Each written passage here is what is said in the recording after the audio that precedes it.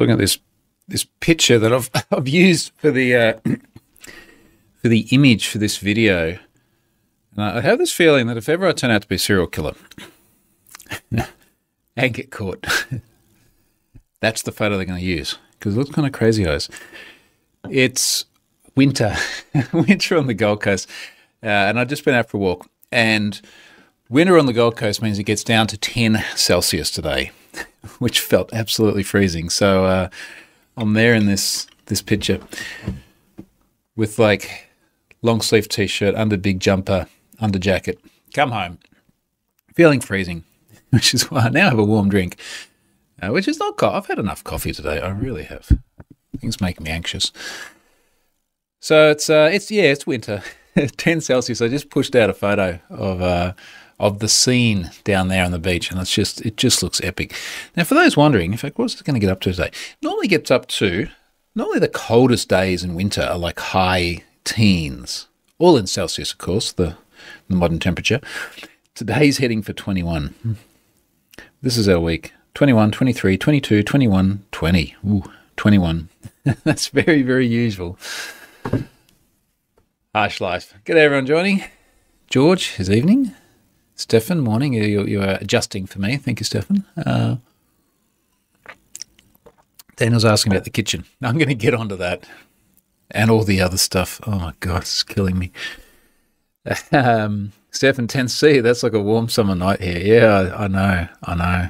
That's funny, isn't it? All right, so let me jump into the mechanical bits first. Sponsor. I feel like I could almost do this by heart. Sponsor is Collide.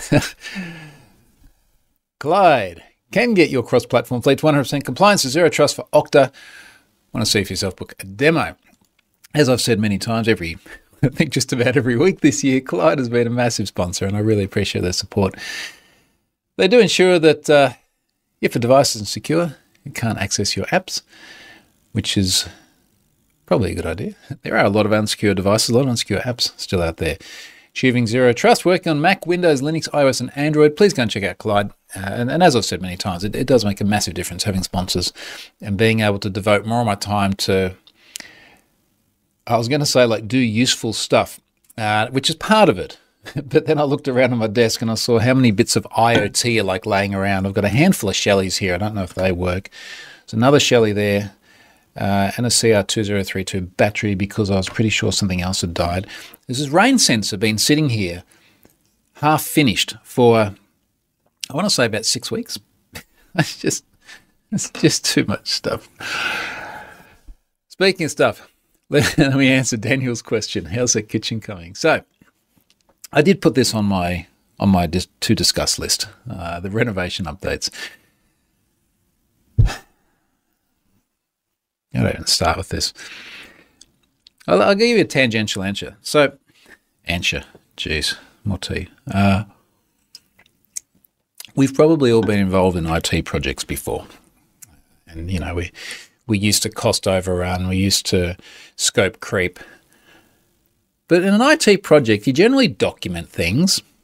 You generally approve and sign off on things. You usually communicate in writing. If there's ever a deviation or a defect or anything like that, there's a fairly clear paper trail of what happened. Not so much with builders. Not so much with builders at all. So we're currently going through a cycle, and I don't want to share too much yet because we'll see how they deal with it. But going through a cycle of trying to rectify some things that just weren't done right, and it is not fun at all. Anyhow, put that aside. Moving on to the answer about the kitchen. So the kitchen was one of the first big things, actually, that sort of kicked off this present cycle of work. And it's funny how I guess everything sort of goes in spurts of activity. So very early on in Jan, I do have a big tweet thread with all the sort of the questions and the decision-making, photos and things. I'm going to turn this into a blog series at some time as well. But it all started back in January, trying to figure out how to I guess, modernize a 17-year-old kitchen. So that was everything from increasing storage space. It's not a large kitchen for the house that it's in.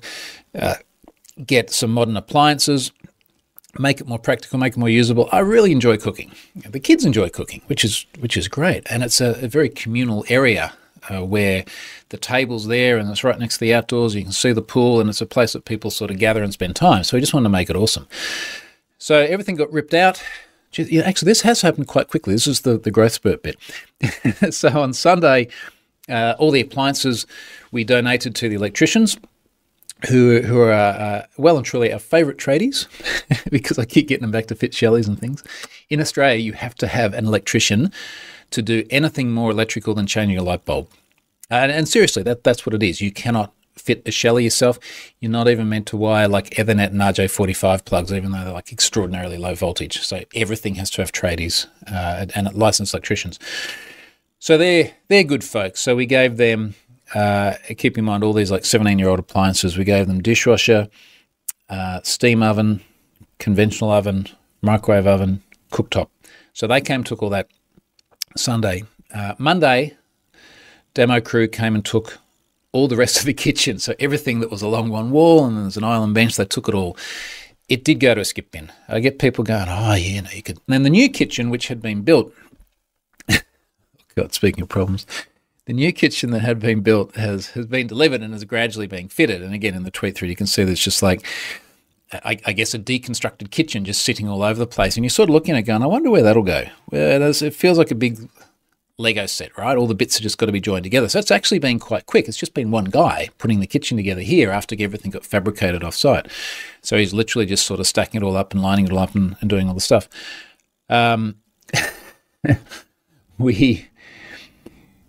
Charlotte's a great designer. She has made this house beautiful. And as part of this process, she's decided, on things like the colour of the kitchen. We end up going a dark colour. That decision process is there in the tweet thread as well. And she got samples, and we eventually decided on a very particular sample, this sort of wood and this sort of colour. And we kept the sample. And then we went to look at the kitchen the other day, and it was a completely different colour.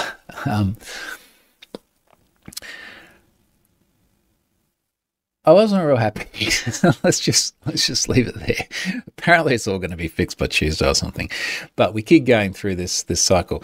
The hope today, actually, is that we get we get sort of most of the drawers and things done, so we can start putting stuff back in there, which is great. Because at the moment, like I go to try and find a cup of tea today. I'm saying to Charlotte, "Where's the tea?"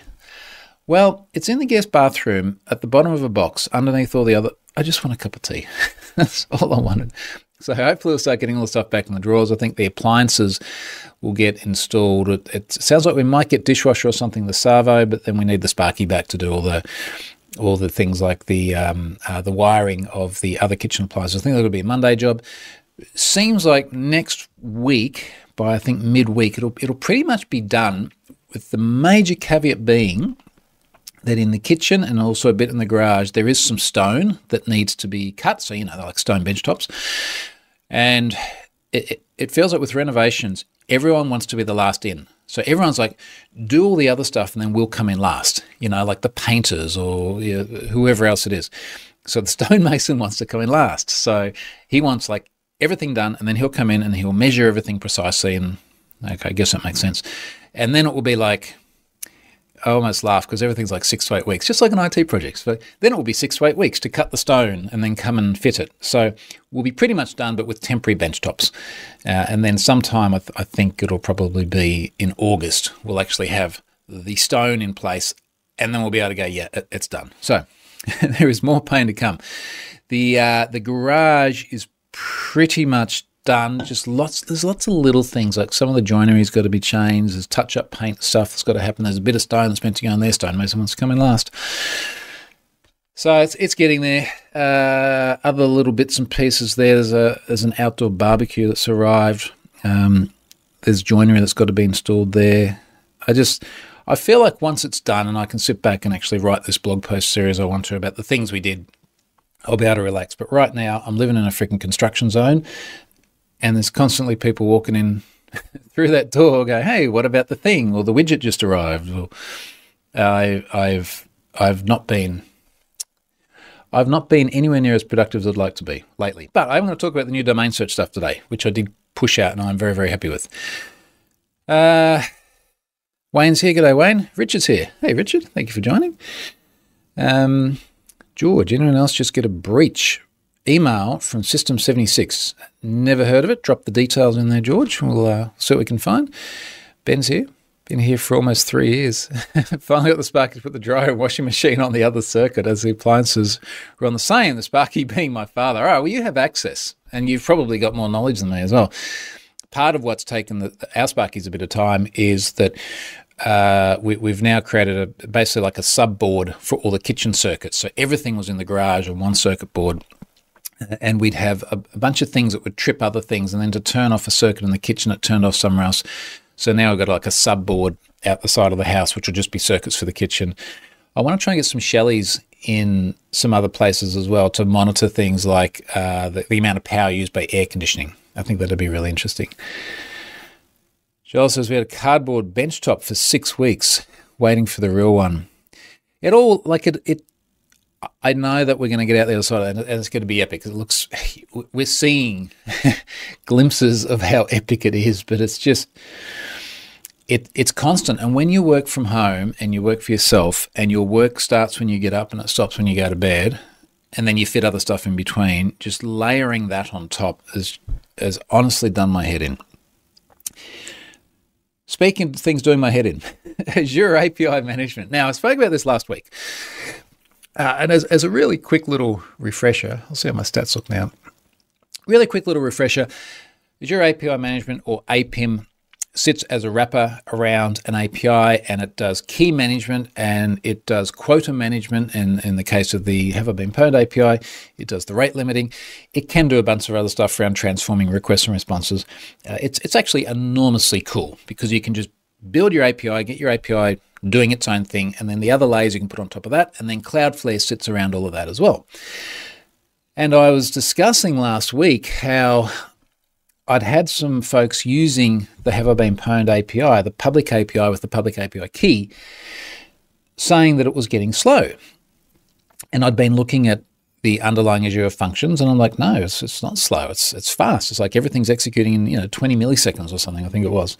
That's fast, particularly when you're searching through 12.5 billion records. And they're like, no, it's slow. And I managed to track it back down to latency that had been introduced at the APIM level. And what I found is that whereas the start of May, we were constantly seeing about 200 millisecond total duration of function execution and the APIM layer. What's the right word for it? What do they use? Overall duration of gateway requests. Overall duration of gateway requests was constantly about 200 milliseconds. And then for some reason, it started going up to like a second, 1.3 seconds, like massive, massive, massive increase. And I went into APIM and I saw that the capacity usage was quite high, but the request it was just very, very bizarre. I couldn't nail it down. So last week I talked about a whole bunch of changes that I was doing at the Cloudflare level to try and reduce the load on APIM. So, a good example of this, I think I mentioned there are a whole bunch of 403s or 401s. Unauthorized, 403. 401's forbidden. A whole bunch of 403s, which were going through to APIM because people had invalid keys. I mean, it was like lots of tens of thousands a day. I kind of went, well, as soon as APIM comes back once and says the key is invalid, I could just block it at Cloudflare. So I created a whole bunch of Cloudflare firewall rules for this. Actually, how are they going? I should have a look. Now, Cloudflare, I've spoken about so many times, it is so cool just to be able to like sit here in the browser. I'm going to drop into my security section in here and look at my WAF. And in my WAF, I have rate limiting rules. And one of these rules is, it was 401, my mistake, blocking 401s. Now, in the last 24 hours, Cloudflare has blocked 497,000 requests due to invalid API keys. So it's 400, let's call it 500,000. 500,000 requests that would have gone through to APIM, and APIM would have had to process in the limited capacity that it has. They don't go there anymore. You reckon that number's big, 429s. I was finding that people would make a request to the API, every request is rate limited. Depending on how much you pay, you get a different rate limit. So let's say you got a 10 RPM key, $3.50 a month, bargain. So you've got this 10 RPM key, but instead of making one request every 6 seconds, you make a request, let's say, after 3 seconds from the last one. Well, you're going to get a 429 back, and it's going to say retry after another 3 seconds. But people just keep hammering it and hammering it and hammering it until eventually a request goes through. And that's just not cricket, as they'd say. This is not cool. This is not the way we want the service being used, because APIM still needs to handle and process all of those 429s in its finite capacity. So my rule here at the moment, and now that no one's complained too much, I actually think I can even make it a little bit more aggressive, is it says, look, if there's an incoming request to the Authenticate APIs and it comes back with a 429 and there are 20 of them in a 1 minute period, so 20 times within 1 minute, you've got a 429. When the API key is the same, so it looks for a header value of HIBP API key, then block with a custom response, which says you sent too many requests that exceed the rate limit, try again soon, for 1 minute. So, summarizing, if someone gets more than 20 429s in a minute, they're going to get blocked for a minute. Now, I would argue that maybe I could do less than 20. Maybe I could block for more than a minute. I don't want to kill legitimate usage either. And actually, what I'm about to say demonstrates that I've got plenty of capacity anyway, so I probably don't need to change it. But the point is, it's really cool to push all of that upstream, because not only do I unburden the origin services, but it does get responses back to the consumer faster because they're hitting an edge node somewhere close to them. Now, before I tell you how APIM's looking now, because this is really the follow-up from last week, let me just see the comments there. Wayne says it's the showroom, aka garage, completed. I was just talking about that, Wayne. It's mostly there. It's like touch-up stuff. I might try and get some more photos later on. Joe, in for the UK, just want to reiterate from Twitter, the continued work and updates to HIBP are awesome. Thank you. Thanks, Joe. It really does make a massive difference to hear from people that you're doing something useful. Like, I know it's useful, but little things like that make a big difference. Thanks, Joe. I appreciate that, mate. Daniel says, regarding APIM, sounds a lot like unintentional DOS. It will, but it wasn't. So getting back to the original point that I was speaking about last week, I actually couldn't correlate traffic to the latency that was being introduced. And I ended up scaling out an instance. So I was then running 2 instances of APIM. Now, as soon as I did that, the capacity percentage that was being used massively dropped. The duration of execution went from the 1 point something milliseconds, seconds rather, back to like 200 milliseconds. Way more commensurately so than just doubling the capacity should have done. So I did end up speaking with folks on the APIM team at Microsoft. There were investigations done. Things stabilized. I dropped one instance of my APIM the other day. Now, magically, so keep in mind, people were complaining at 1.3 seconds. It was about 200 milliseconds. My average overall duration of gateway requests for the last 24 hours is now 38.93 milliseconds. So somehow we've shaved off like 60%, what's that, 70% of the processing time from before. And not only that, but the average capacity, which was often spiking up to 70, 80%, the average capacity is 3.35% for the last 24 hours. So I don't know what they did, but it is now better than ever. It's awesome. It's so constant too. Like, I'm seeing a deviation of barely from 40 milliseconds. Some of the requests looks like they executed in just over 30, some of them just less than 50. Good job. I'm happy with that. I'm really, really happy with that. One of the things I learned from this as well is that I need to pay better attention to my graphs. And I do have an Azure dashboard set up. It is on that monitor over there on one of the 200 tabs I have open at the moment. I haven't been paying enough attention to it. I spoke the other day when Stefan was on here. I said, look, I need to do like a Grafana dashboard or something. And Stefan's like, I do these things, right? So anyway, Stefan has been helping me do a Grafana dashboard. Oh, look, Stefan's talking about this now. Stefan's here. We need to get the Cloudflare stats into the SOC dashboard as well. It'd be awesome to have them side by side with App Insight stats. So Stefan's made a really cool start on this. And I do have a 77-inch TV downstairs, which is now surplus to needs because we put a projector in where the other one was. So the thinking at the moment is that probably somewhere up there on the wall we'll end up with this TV, which will be the SOC, which will be the Grafana dashboard that Stefan's working on now. So I want to put a bunch of, obviously a bunch of Azure stats in there. Stefan's point just now about Cloudflare stats would be cool too. So I really want to see some key metrics from them. I want to see the spikes. I want to see the anomalous behavior because that's the things that usually require some attention. And I want to see the overall stats as well. Like, what's Pwn Passwords up to now? How many requests a month? You'd be interested in this, Stefan. We've been looking at this rolling 30-day request window. So Cloudflare reports on a rolling 30 days rather than a month, given that you don't have constant length months. And it was always like, when are we going to hit 1 billion? And then 2 billion. And we passed 5 billion the other day, which was crazy. If we now have a look at the last 30 days for, that's password purgatory. That's why it's so low. 44. Actually, I'm kind of impressed. 46,000 requests to password purgatory. Pwned Passwords is going to be much more interesting.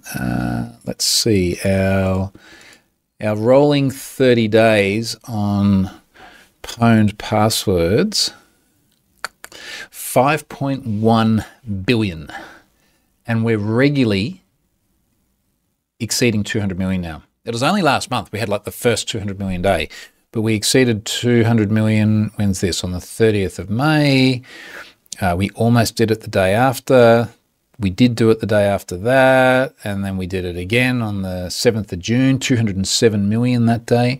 Again on the 12th of June, again on the 13th of June. That's nuts. That's so cool. Anyway, I'd like to get those stats up somewhere. So we'll add all of that into this nice dashboard. I want to put some stuff up there around Stripe as well, because obviously Stripe's being used for the API keys. There's some stuff I don't want to put on a dashboard that faces everyone, but we'll try and find the right stuff. And then I put a tweet out the other day. So look, what am I going to drive this off? Do I plug a Raspberry Pi into it or a NUC or something like that? And then how can I easily toggle dashboards? And I'm sure Stefan knows this, but someone actually said, look, you can configure Grafana to slide through different dashboards on a schedule.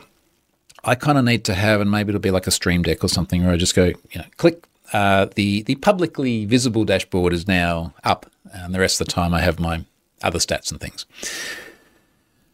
Okay, what was in here?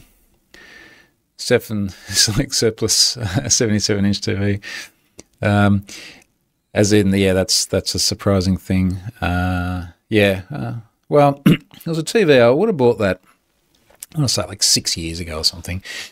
And because we're not doing enough stuff already to the house, Charlotte in particular decided it would be really cool to get the biggest possible screen, projector screen, we could on the wall and get a projector mounted behind us. So we have that now, and it's cool. Don't think I've posted any photos there. Okay. So that was that. Azure API Management, SOC, Dashboard, Grafana. Talk about data breaches, talk about Zax. Now, I alluded to this last week. Let me just, I'll just read the description. What I put here on the Twitters. Have I been pwned? Zax had almost 9 million customer records breached in 2020 and posted to a hacking forum this week. Data included name, username, email, physical address, phone, and unsalted SHA-256 password hashes. Good on you, Zax. 70% of those email addresses were already in Have I Been Pwned. Now, as I'm processing data breaches, I am sharing a lot more detail with Twitter subscribers. This is not just a sales pitch, raking in those $5 a month. But it is a much smaller audience that I feel able to share a bit more detail with. And I did share a little bit more about the Zax process there, but it was one of those ones where I had trouble finding any information about a security contact. And it just felt like it was going to be the same thing as always, where it's like, I'm going to go through this website, I'm going to find a generic contact, I'm going to send an email, I'll get an automated reply, and then nothing will happen. So after about 24 hours of exactly that happening, I did ask for a contact publicly, after which I did get a reply. Now, I'm not sure if I got a reply because of asking publicly or if it was just coincidental. But as well as sending an email to the organisation, I did find, and I'm not going to throw anyone under the bus here, but I did find someone senior in a technology capacity on LinkedIn, and I sent them a LinkedIn message. The contact I got back the following day was from their lawyer. Pause for dramatic effect. Now, it wasn't bad. I just want to say that. But I don't feel that the right way of someone in a senior technology position responding to me when I report a data breach is to respond via a lawyer. The optics, as they say, of that are not great. And what that meant is I then had to try and explain to someone who doesn't live in our world why the website with the funny name, Have I Been Pwned, has millions of customer records of theirs.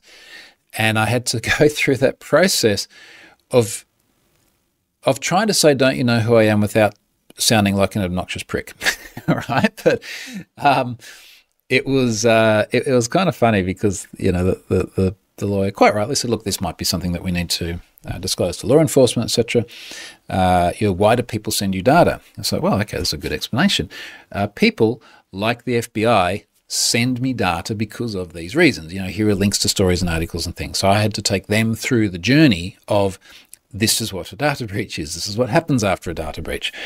And this took days and days and days. And the whole time I'm sort of saying, look, of my 4.6 million odd subscribers here, I have lots of people that I need to notify. And I think the number of my subscribers that was in there ended up being, it was many tens of thousands. I can't remember if it was 50, 60,000, something like that.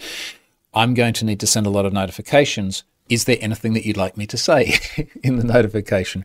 Now, to their credit, they did eventually send me a statement, which apparently has gone to customers. If you're a Zax customer and you got one, I'd love to actually see what they sent out. It was consistent with many data breach disclosure statements, let's just say that. We got there in the end, right? Got the data loaded, got people notified. Just before that happened, it did pop up on a hacking forum as well.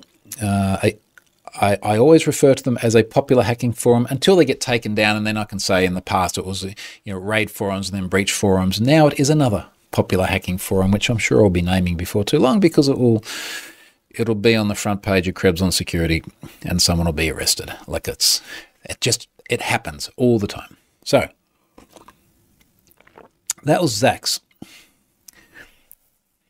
The thing about unsalted SHA-256 is it made it really easy to go to Google and search for create SHA-256 hash and put in a password of Zax with a capital Z, take the hash, and then see how many actually existed in the corpus of data. There are lots.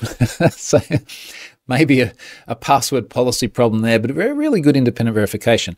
As part of the verification process as well, I was sort of trying to explain to this lawyer, who like, we need them in this world.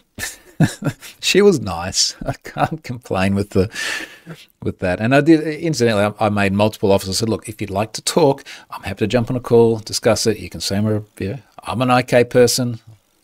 I don't have my hoodie on. That's fine. But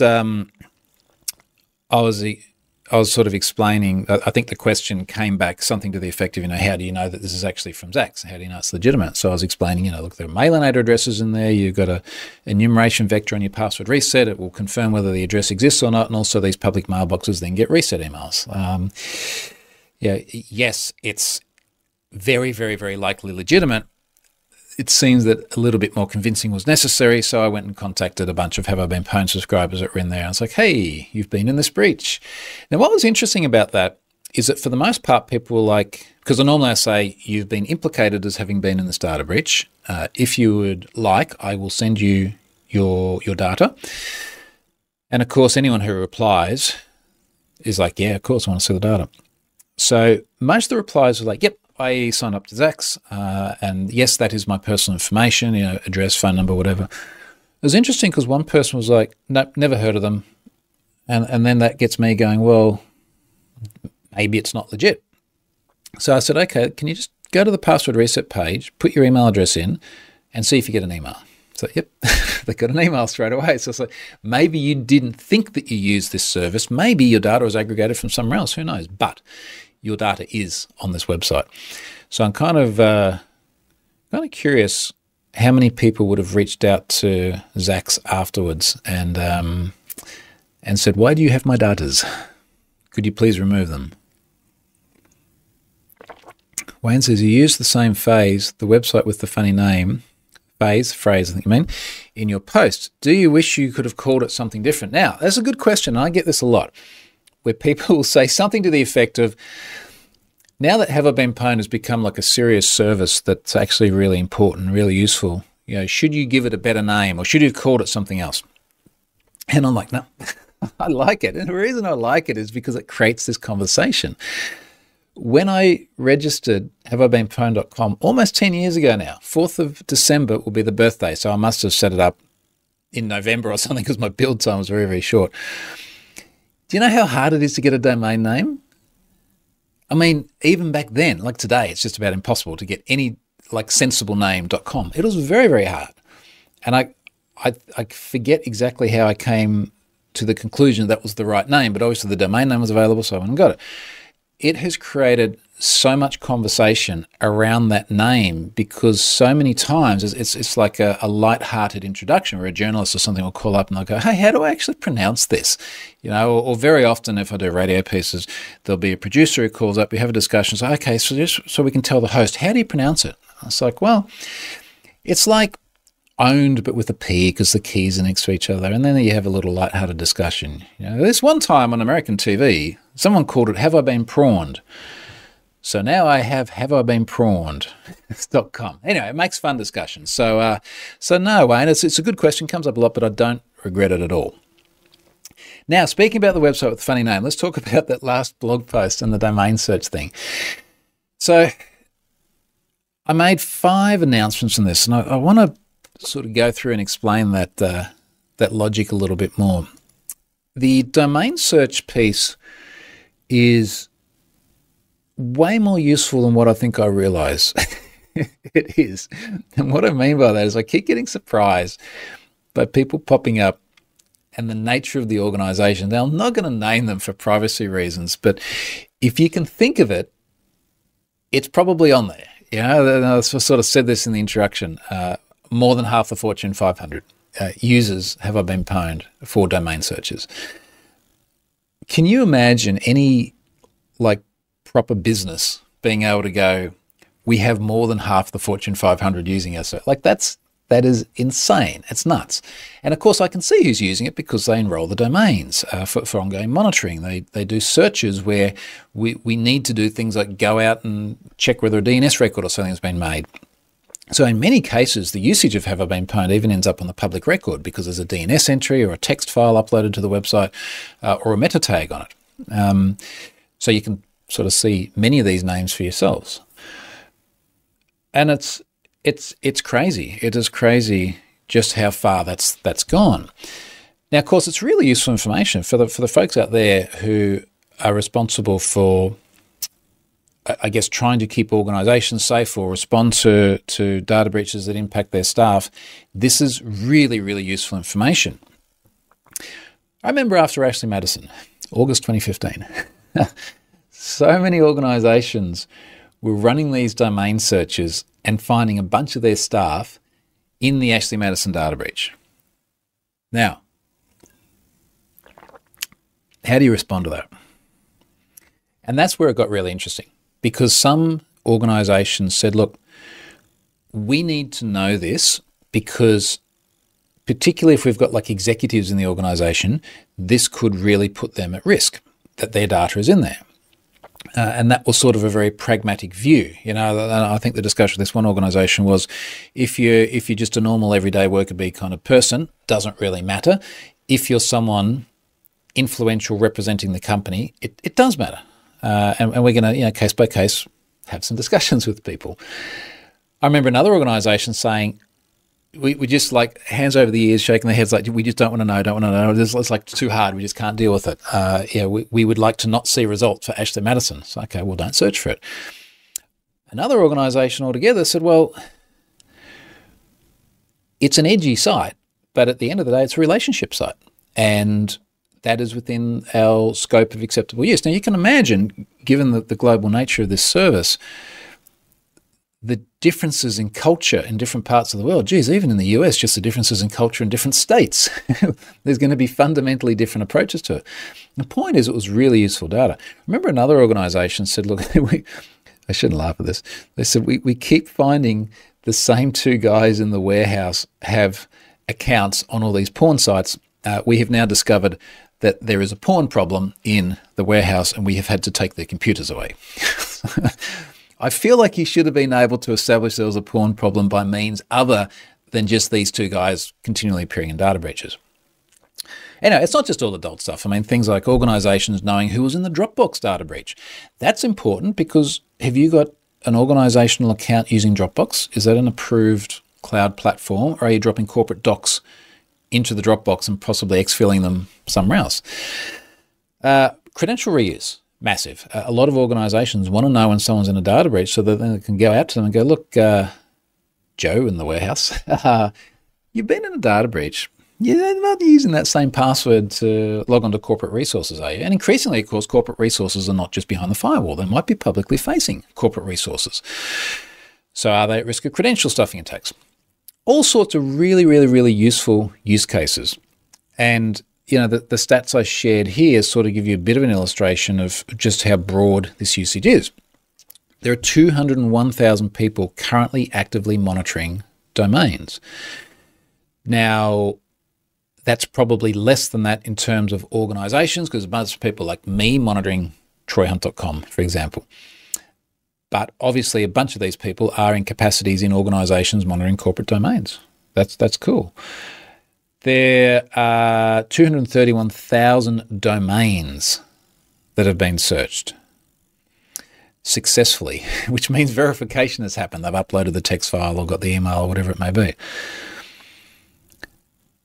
I've sent 2.7 million emails to people monitoring domains. And then the number which I think is the most massive one, but it's also much smaller than what I thought it might be, but I know the reason why now. The largest number of the lot, all those domains being monitored, encompass an eye-watering 273 million breached email addresses. And I saw that and went, but there's 12.5 billion records and have been pwned. Why isn't this higher? It's a really good reason for that. There is a massive number of email addresses around the gmail.com domain, outlook.com, hotmail.com, these domains. These are domains that are so large, I literally do not have a mechanism to search it. We certainly can't do it via the mechanism that's used to search everything else that has at most like usually single-digit millions of email addresses on them. I do not have any backdoor mechanism or anything like that to do it. I don't know how I'd do it. I think I would like literally need to AZ copy a dump out on a regular basis. I don't even know. Anyway, the 273 million is the addresses across like all of the breached domains that are your normal everyday, acmecore.com sort of stuff. I can see a bunch of comments in here. Let me see what's going on here. Then I'll come back to the domain bits.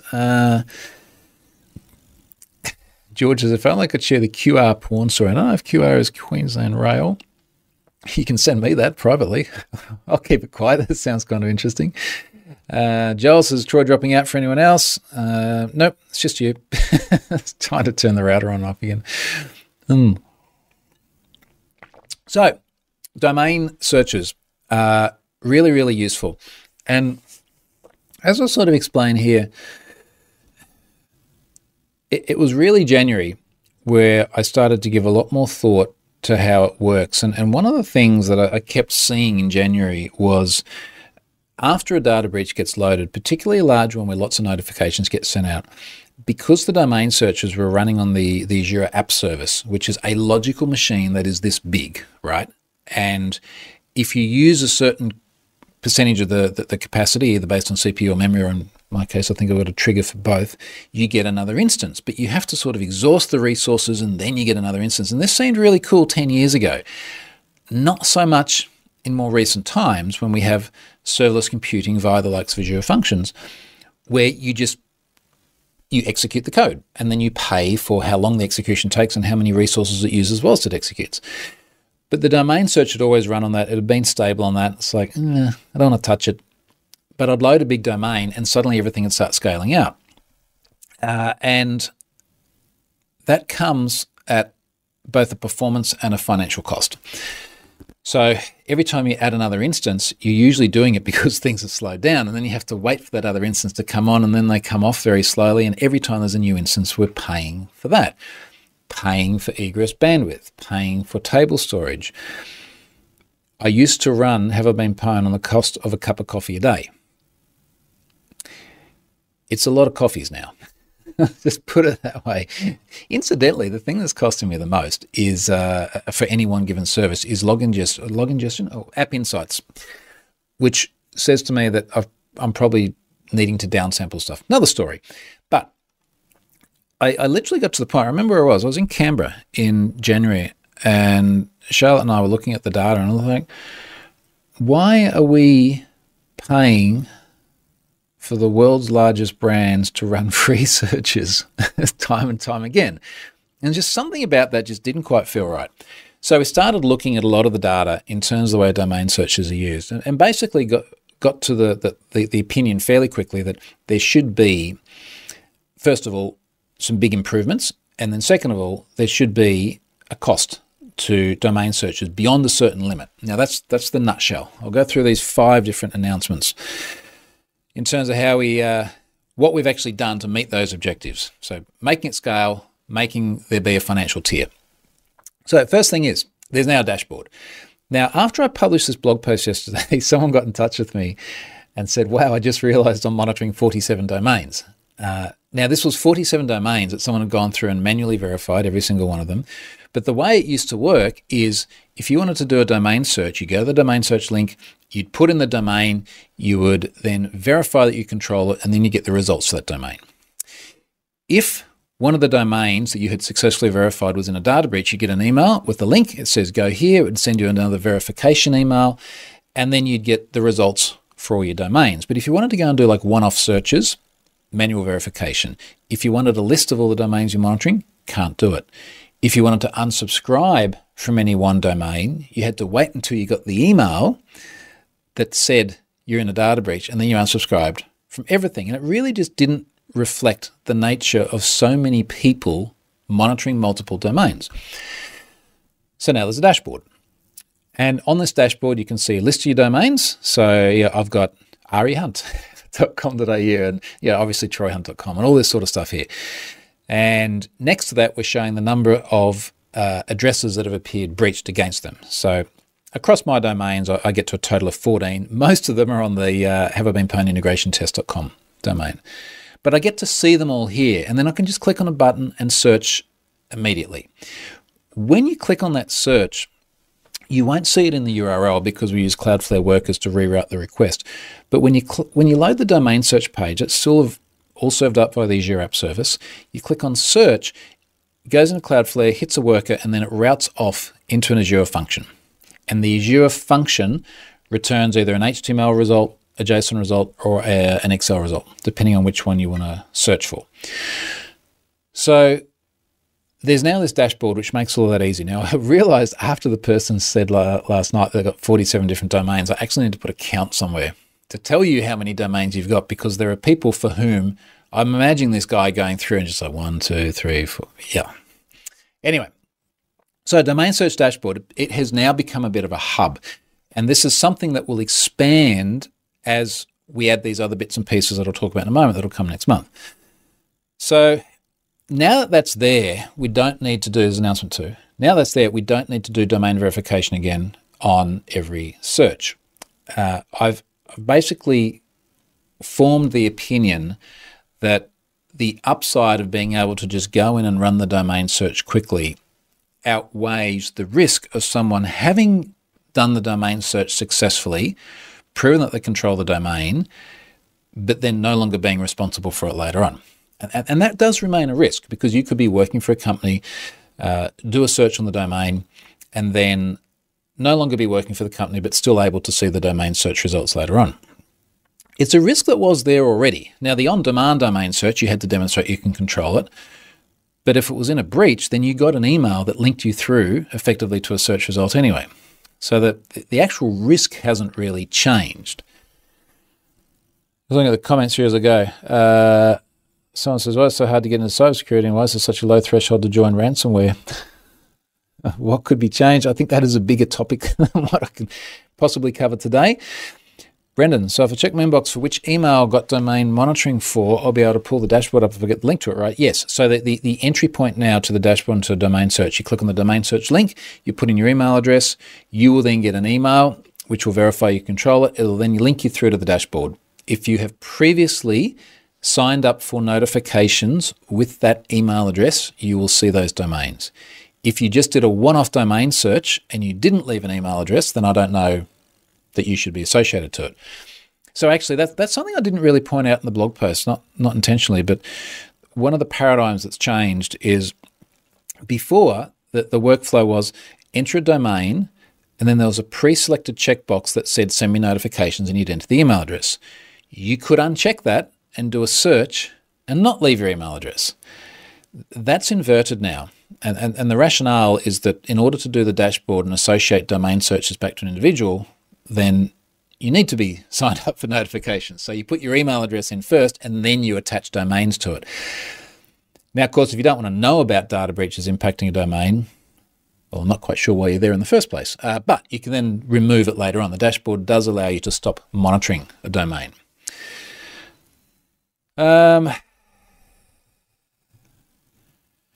Mario says, what if you could verify domain and valid email with a DNS text record? Well, you can. That's there. That's one of the 4 ways of verification, if I understand your question correctly. All right, so number 2 was we only need to do that domain verification once. Now, number 3 was pretty much what I touched on before. Domain searches are now entirely serverless. This makes a really big difference, because with everything running on Azure Functions, as load increases, and I did actually push all this code silently just before the Zax data breach on the weekend. I held off a little bit on Zax because I wanted to get this code out, push it, see if anything broke. I'm just checking my errors now. But there are no failed requests, 0 failed requests on the app service in the last 24 hours, which is great. Everything actually seems to have worked really well. So it was a silent push. Everything running on the app service. It's running super efficiently. I don't have any problems with that. So there's not much more to say. When you do a domain search, it'll run on the Azure function. Now, there is still a point at which a domain search will time out. There are domains that are too large to run. Gmail.com. If you could verify control of gmail.com, it would be too large to run. You're never going to get a result for it. I'm not entirely sure where that threshold is. I just know it's very, very high, and I might actually have to go through and do some tests. In fact, I do know some domains that time out. So I might actually go through and try and run that and just try and get a sense of where the threshold is. Then at least I can say to people, look, if you've got more than, for argument's sake, 2 million breached email addresses on a domain, first of all, you're a very big player. Very, very big player. Second of all, at least then we know where that threshold is. Okay, so number 3, entirely serverless, which is great. So I'm really looking forward to not getting all those notifications about infrastructure scaling every time I load a breach. Number 4, I've said that there's lots of little optimization tweaks. And as I look at my dashboard of have I been pwned here, I just see all of these places where we can make things better. I see, for example, the underlying SQL database has got an odd spiky pattern. There's something running there there's a query running there. It looks like every hour, which is spiking. And I've got to figure out what that is. So it's endless tweaks. For the domain searches, it was things like when you do a domain search for acmecore.com and you get a list of impacted email addresses, I used to say john@acmecore.com, mary@acmecore.com. We don't need to do all the @acmecores.com. We can take out acmecore.com for every single row and just say John at and Mary at. And that sounds really, really minor, and it is, but the minor stuff, because this thing's used so much, really adds up. So by being able to strip those out, we reduce the response size, we reduce the overhead of processing, we reduce the egress bandwidth, which can get really, really pricey. I linked through to my blog post about how I got pwned by my cloud costs. So that's a nice little tweak there. I know that there's a lot more that I can do to optimize that. And particularly now it's in functions. I mentioned before, functions are charged based on the duration of the execution and the resources used by the execution. So the faster and the more efficient I can make this code, the less money I have to pay so that you guys can run domain searches. Which brings me to the point about the money. So I want to put like a tiered model around the cost of domain searches. And this is very much like what I did with the API searches. In fact, originally the API searches for email addresses alone launched in 2019, $3.50 a month. In November, I ended up changing rate limits, adding higher ones, adding different tiers. In all honesty, I have not had a single negative comment about that pricing model and about that service. Actually, not about that technically. I'll come back to the other negative comment that comes up a lot there. But that model has worked really, really, really well. And we've now had since November, so what's that? Call it 7 months of that running. And a lot of stuff that we've learned from that. So it'll be something similar to that. And the trick now, and I honestly don't know the answer to it yet, I've got a bit of a gut feel, but the trick now is to figure out what is a reasonable pricing structure to put on domain searches. I want to make sure that the vast majority of them are within a free tier. And that the easiest way to try and figure out how do we scope and scale a pricing model around domain searches is the number of breached addresses on the domain. It's not only is it a really reliable indicator of the size of the domain and inevitably the size of the organization running it, but it also ties directly to the overhead of running the service. Because obviously if it takes longer to pull the data and there's more data to send, then we pay more for functions and more for egress bandwidth and everything else. So what I want to do is sort of see a point where things like small organizations or personal websites or things like that, which let's say for argument's sake have 10 or less breached email addresses, which is about half of all domains in Have I Been Pwned at the moment, nothing changes. It's just exactly the same as what it always was. And then I need to figure out what are the right segments to have. I think about 4 is the sweet spot. At the moment, that's what the API keys are, like 4 different tiers, where it'll be like between 10 and 100 or breached email addresses on a domain, it's this much, and then for this much, it's that much, and so on and so forth. And the way I'm going to figure that out is I'm literally going to go through the list of domains, the number of breached accounts on them all, and try and segment them up into logical, groups. It was only a few months ago I started actually storing the number, just to count the number of email addresses on a domain in a SQL database. So there's always been a SQL database of domains that are searched, but I never stored the number of breached accounts against them. So I started doing that on every search, and then that's been populating over the last few months, and then I've gone through and pre-populated a bunch of other ones by running searches on domains that just hadn't been searched again. So I've got a really good idea now of that spread. So I'll be able to figure out the segments. Now, what I also put here in this announcement 5 is I do want to add something else to this. I don't just want to go, hey, this thing that was always there, you now need to pay some money for. I really want to add API searches because organizations are constantly saying, look, we would like to automate this process. We would like to have, for example, an API where we can see if acmecore.com has been in a data breach. Now, I've got to figure out how to do this given API searches, or domain searches rather, are resource intensive. I don't want to create a situation where someone's sitting there and every 60 seconds they're just running another search for the domain, and now all I've done is just like massively amplified the problem of before, which is the resource intensiveness of domain searches. Tangential comment, one thing I also did during this year is it used to be that if you did a search for acmecore.com, the app service, the Azure app service, would go to table storage and it would pull that entire partition from Azure table storage and it would go, here's your acmecore.com. Pulling that out of table storage when there's 12.5 billion records or something there is time consuming and expensive. It only changes after a data breach load. So it's only after a new data breach is loaded that the results will be different. So what I started doing is caching in a blob. Now, this has been there for months and months and months, so it works great. So you do a search for acmecore.com and the code says, does this search already exist in a blob? There's a little container there. They all sit in there, or acmecore.com.json, for example. If it sits there in a blob, we just pick the blob up, which is very, very fast, and return that. You do 3 searches in a row, just picks the blob up each time. After a data breach load, the container is deleted. And it's just like nuke the entire container. So every search result goes and it starts repopulating as people do searches. So what that does is it massively reduces the overhead on table storage where domains are searched multiple times, moves that overhead into blob storage. We've then got a storage cost because we've got to keep the data there, and we've still got all the same egress bandwidth and everything costs. But the point is that we're unburdening table storage, giving faster results back to everyone else.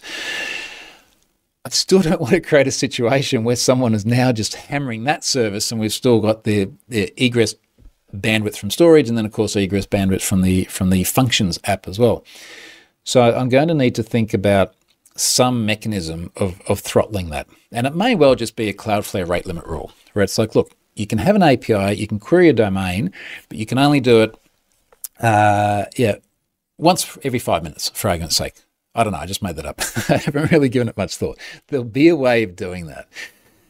So that's going to be something really important to think about as we go into this model. But I do really like the idea of organizations being able to say, I'm now going to integrate domain searches into whatever mechanism it is that we're using internally.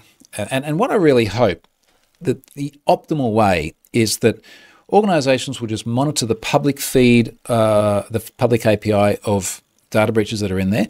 When a new one appears, just go and do a search then. Wait until, on average, it's like every 4 or 5 days. So you don't need to keep doing it every 5 minutes or whatever. Every 4 or 5 days, just go, hey, is there a new one?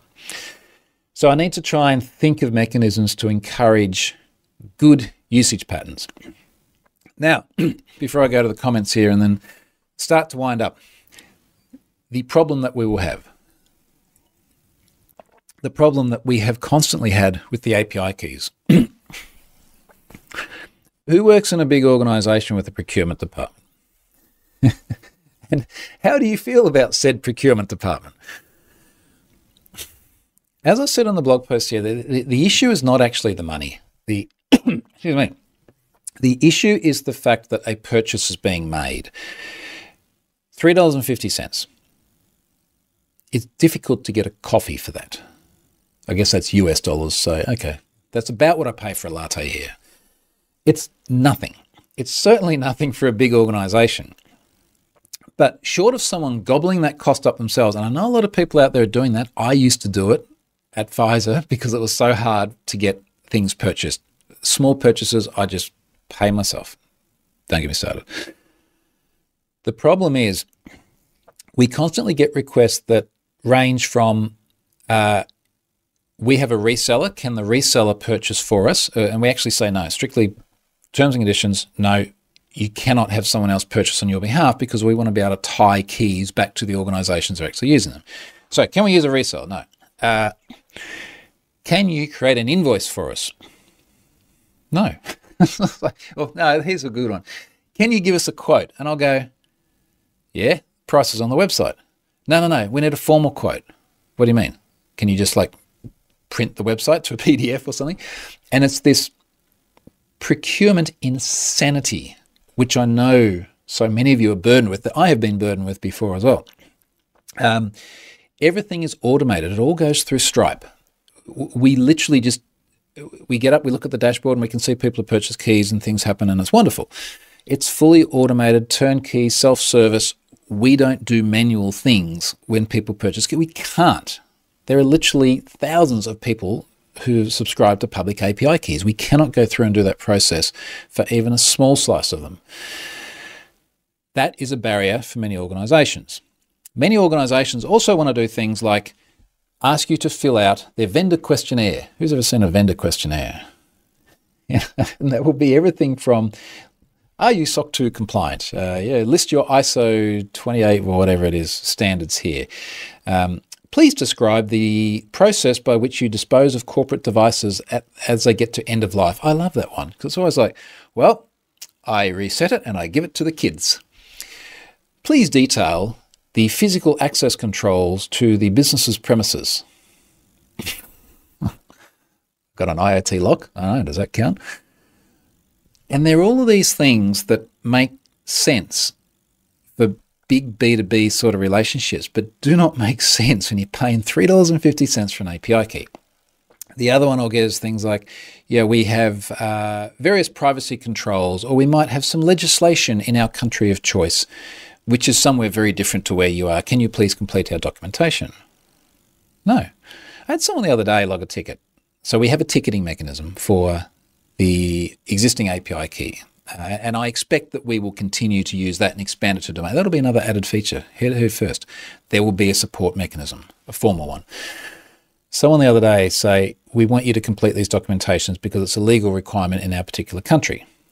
And we say, well, here's the FAQ. We don't do that because this is a self-service turnkey sort of thing. And this person then responded and said, this is non-negotiable. I'm copying in our lawyer and our privacy officer. And I took a while to think about how to reply to that. And I was going to say something like, well, it's non-negotiable that we're not going to do something obnoxious like that. But I ended up saying, look, I don't think this is a good fit for you. And that's the answer. Now, unfortunately, what that means with the domain stuff is there will be organizations that are large enough that they will fall into that commercial tier, and also large enough that they have bureaucracy which they won't be able to overcome in order to use this service.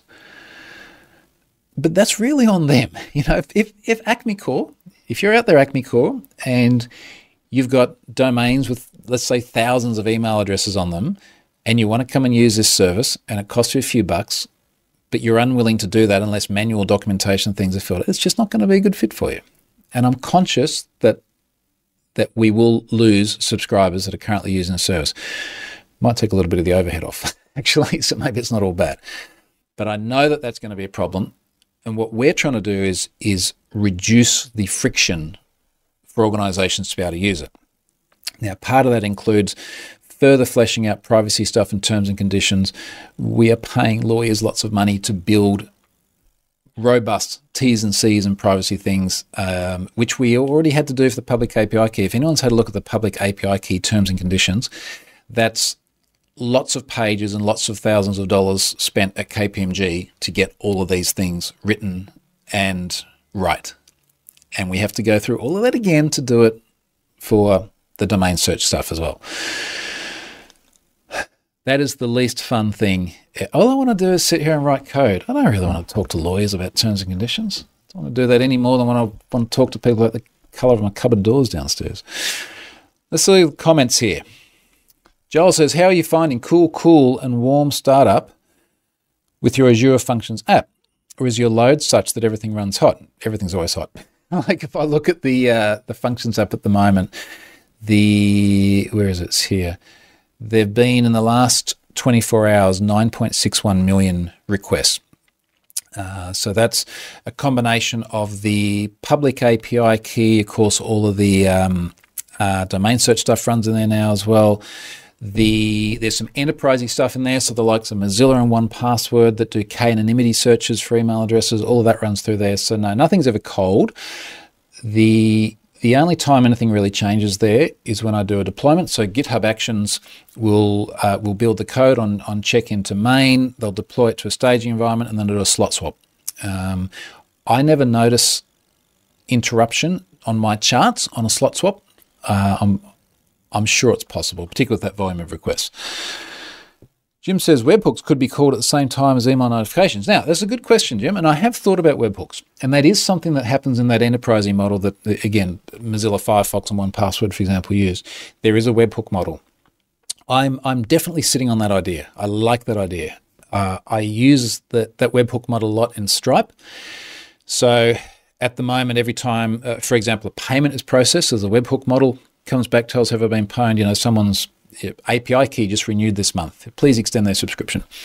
I think webhooks are great. There's a lot of other stuff to add around that.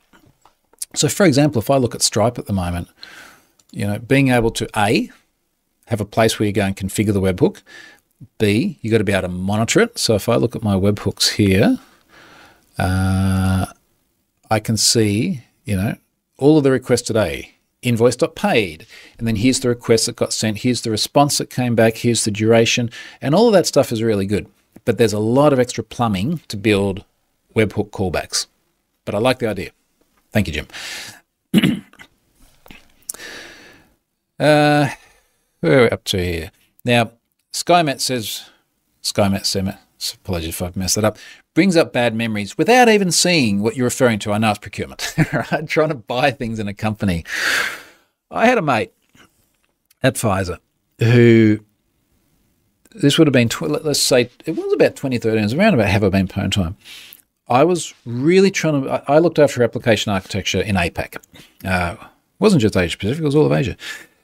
And I was really trying to move us from traditional hosting models and even traditional sort of shared machines at a host into the cloud, moving us to a PaaS model. And I remember we were paying about $20,000 a month for shared hosting for the slew of different websites that we're using across Asia Pacific. They were mostly like Viagra marketing campaign websites and things like that. Pfizer made Viagra. Anyway. That was my job, Viagra websites. And we managed to get that down from like 20 grand a month to something stupid like $70 a month by just going to an Azure app service where you could have 500 websites on the same app service. But we couldn't get the organization to pay the $70 a month without entering into this massive agreement with Microsoft. So my mate at Pfizer used to pay the $70 a month out of his own pocket to save the organisation 20 grand a month.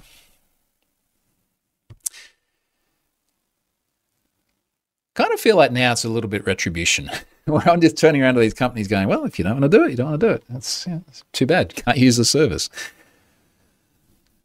Robert says, create a form for self-generated quotes. Now, it's a very good point, and it is one of the things that that I've been thinking about. So Charlotte manages all of the Stripe stuff and all the documentation stuff. And effectively anything she can do, she does, because there's things that I can do that only I can do out of the two of us, namely write code and twiddle cloud dials. But that is one of the things that we've been looking at. It's a good point. I'm going to make a mental note of that and talk to her about it right after this. SkyMat says, I'd rather pay $600 just for the sweet PDF document. And this is where we often end up, where we do have an enterprise offering, as I've said before. It's all POA. It runs completely differently. It's k-anonymity. It's got the webhooks, all the rest of it. But very often what ends up happening is an organization will say, we would like to use your public API key. Okay, sweet. Put your credit card in over there. Job done. No, we need all these documents and things. And we say, well, look, the only way we're going to do that is to put you in a tier that's way, way more expensive. And there's a minimum lock-in period of a year, because we now have to go through all of this rigmarole, and often it involves us having to get like legal guidance or things as well. It's just massive, massive, massive overhead. But time and time again, organizations do exactly what you've just said, which is they would much rather pay way more to get some documents done, to then sit effectively on top of the same service, and to go and just put their credit. I don't know. It's painful. Joe says those organisations should be in a position to staff up with capability to do this in-house, in theory at least. In practice, they'll end up in a breach instead. I'm not sure if you mean in-house, do the whole sort of data breach thing themselves. I do think that's, with my vested interest, I do think that's a good thing to outsource. But, yeah, boy, they make it hard. Marek, as an aside, I find the reporting system in Australia is more set up towards victim reporting rather than reporting these types of sites' activities. More towards victim reports. I'm not sure exactly what you mean by that, Marek. My view with Australia in terms of reporting as it relates to things like data breaches is it seems to be much more in favour of making life easy on the organisation that lost the data than it is supporting the people who are the victims of the data breach. That's my view. Richard said, seems like you should take their money. Yep, that's and that's often what it ends up at. But at overhead to us, that the reason it is more money, as you would well know, is because it does add a lot of overhead. And the amount of bouncing backwards and forwards we have to do for contracts around, you know this probably much better than me as well, Richard. It's painful. Frank says, my previous comment was swallowed by the other. Okay. Anyway, look, that's where we are. So I had actually hoped to get the API bit and the commercial bit done before we go to Thailand. So we're going on, I don't know if I mentioned this, we're going on holiday to Thailand just under 2 weeks from now. So second half of the kids' school holiday, we're going there. There's going to be epic photos. There's beaches and nice mountains and white sandy beaches. I said beaches, blue water. It's going to be lovely. I didn't want to launch this anywhere near that holiday because there's going to be teething problems. There's going to be lots of questions. There's going to be support stuff. So my goal now is to try and write all of the code and make all the decisions and get all the documentation and bits and pieces done and launch it ideally in about a month from now. I think a month from now is the fastest I can do it. I suspect it might be a little bit later in July. But that's my job. And I really want people's feedback too. So the feedback I got from people here has been really helpful. Things like allowing people to generate their own quotes. Good suggestion. I appreciate that, Robert. Any other feedback, please tweet it to me, email it to me, get in touch with me. I really want to make sure we try and get this as right as possible. And I'll keep talking about it probably each week in the lead up. So if you have any other ideas, join me next week and let me know. All right, it is a rapidly approaching tradie o'clock, which means this house is going to fill up with people that need more decisions made about cupboard colours. So I'm going to go and do that. Thank you very much for joining this week. Hope you found that useful, and I'll catch you next week.